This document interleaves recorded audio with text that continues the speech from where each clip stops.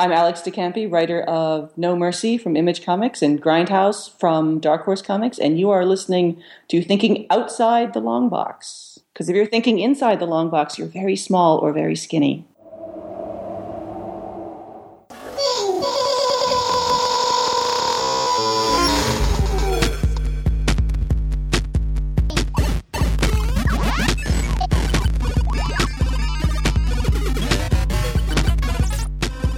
All right, hey, Thinking Outside the Long Box family, I'm here with Dave Dwonch, and we're at Colorado Fan Expo. How you doing today, buddy? Oh, man, I'm exhausted, but I'm energized at the same time. It's a really weird sensation. It's like I'm on a high and a low at the same time. It's crazy.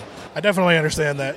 Well, what happens is, your friends come into town, right? I'm local to Colorado, right? So I have friends that fly in for the show. They're tabling, too. But then we just wind up sitting around talking about comics till 3 o'clock in the morning, and that was last night. We were just drinking and talking about stuff. So, yeah. There's nothing like wrong with sitting around talking about comics till 3 in the morning. I don't know what you're talking about. Yeah. I'm sure you know that. I've done it a couple times myself. Right, for sure.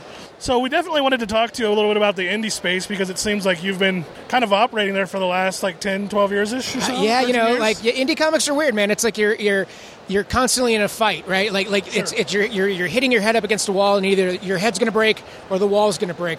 And I've just now finally gotten the wall to break a little bit, So, yeah, it's an endurance test for certain.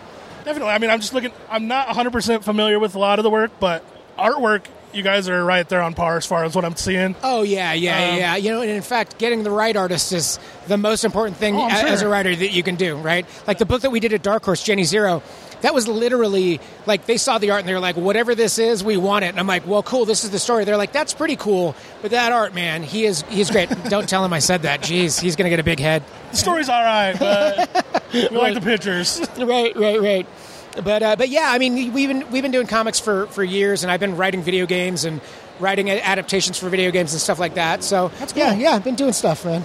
One thing specifically I want to talk to you about is it looks like you'd had some work with lettering before. Oh, yeah. I letter my own stuff. It's just it's something about comics that fascinates me. Well, the thing is a comic isn't a comic until it's lettered, right? It's exactly. Just a series of pictures. And I really started lettering my own stuff out of necessity because, you're starting out, you got to learn all of the tricks of the trade.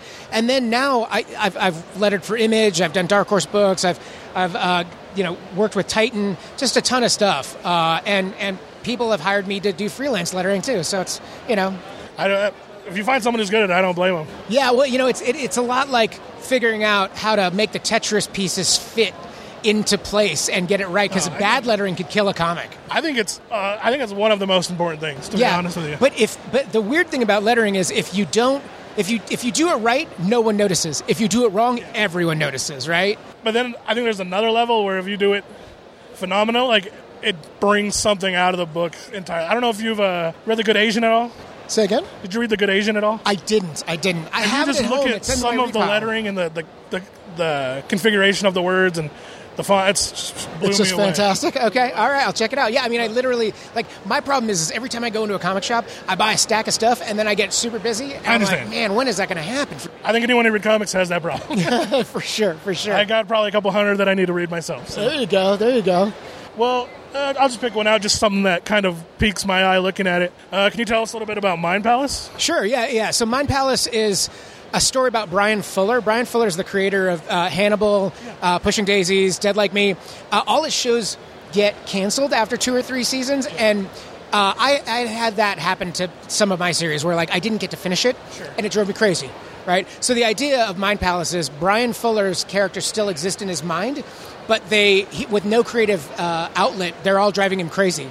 So I put it out for free online, and Brian found it, and he wound up writing the introduction for it. We kind of became friends through the process, and he's just a really humble, nice guy, and he knows his fans really support him, and he loves fan fiction. So I just wanted to make the best fan fiction about Brian that I possibly could. Sweet, man. Well, thanks again for spending some time with us. We don't want to hold you up too much. No worries. You talk to all your fans and sell some books. But all right, brother. Well, thank you so much. Appreciate your time, buddy. Yeah.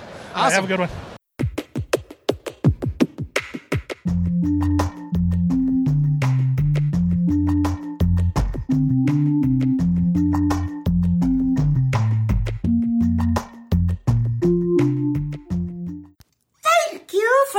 To this episode of Thinking Outside the Long Box. Make sure to join us on on Facebook, Twitter, Instagram, Patreon, and YouTube for behind-the-scenes information and more content. Thinking Outside the Long Box is a Barren Space production.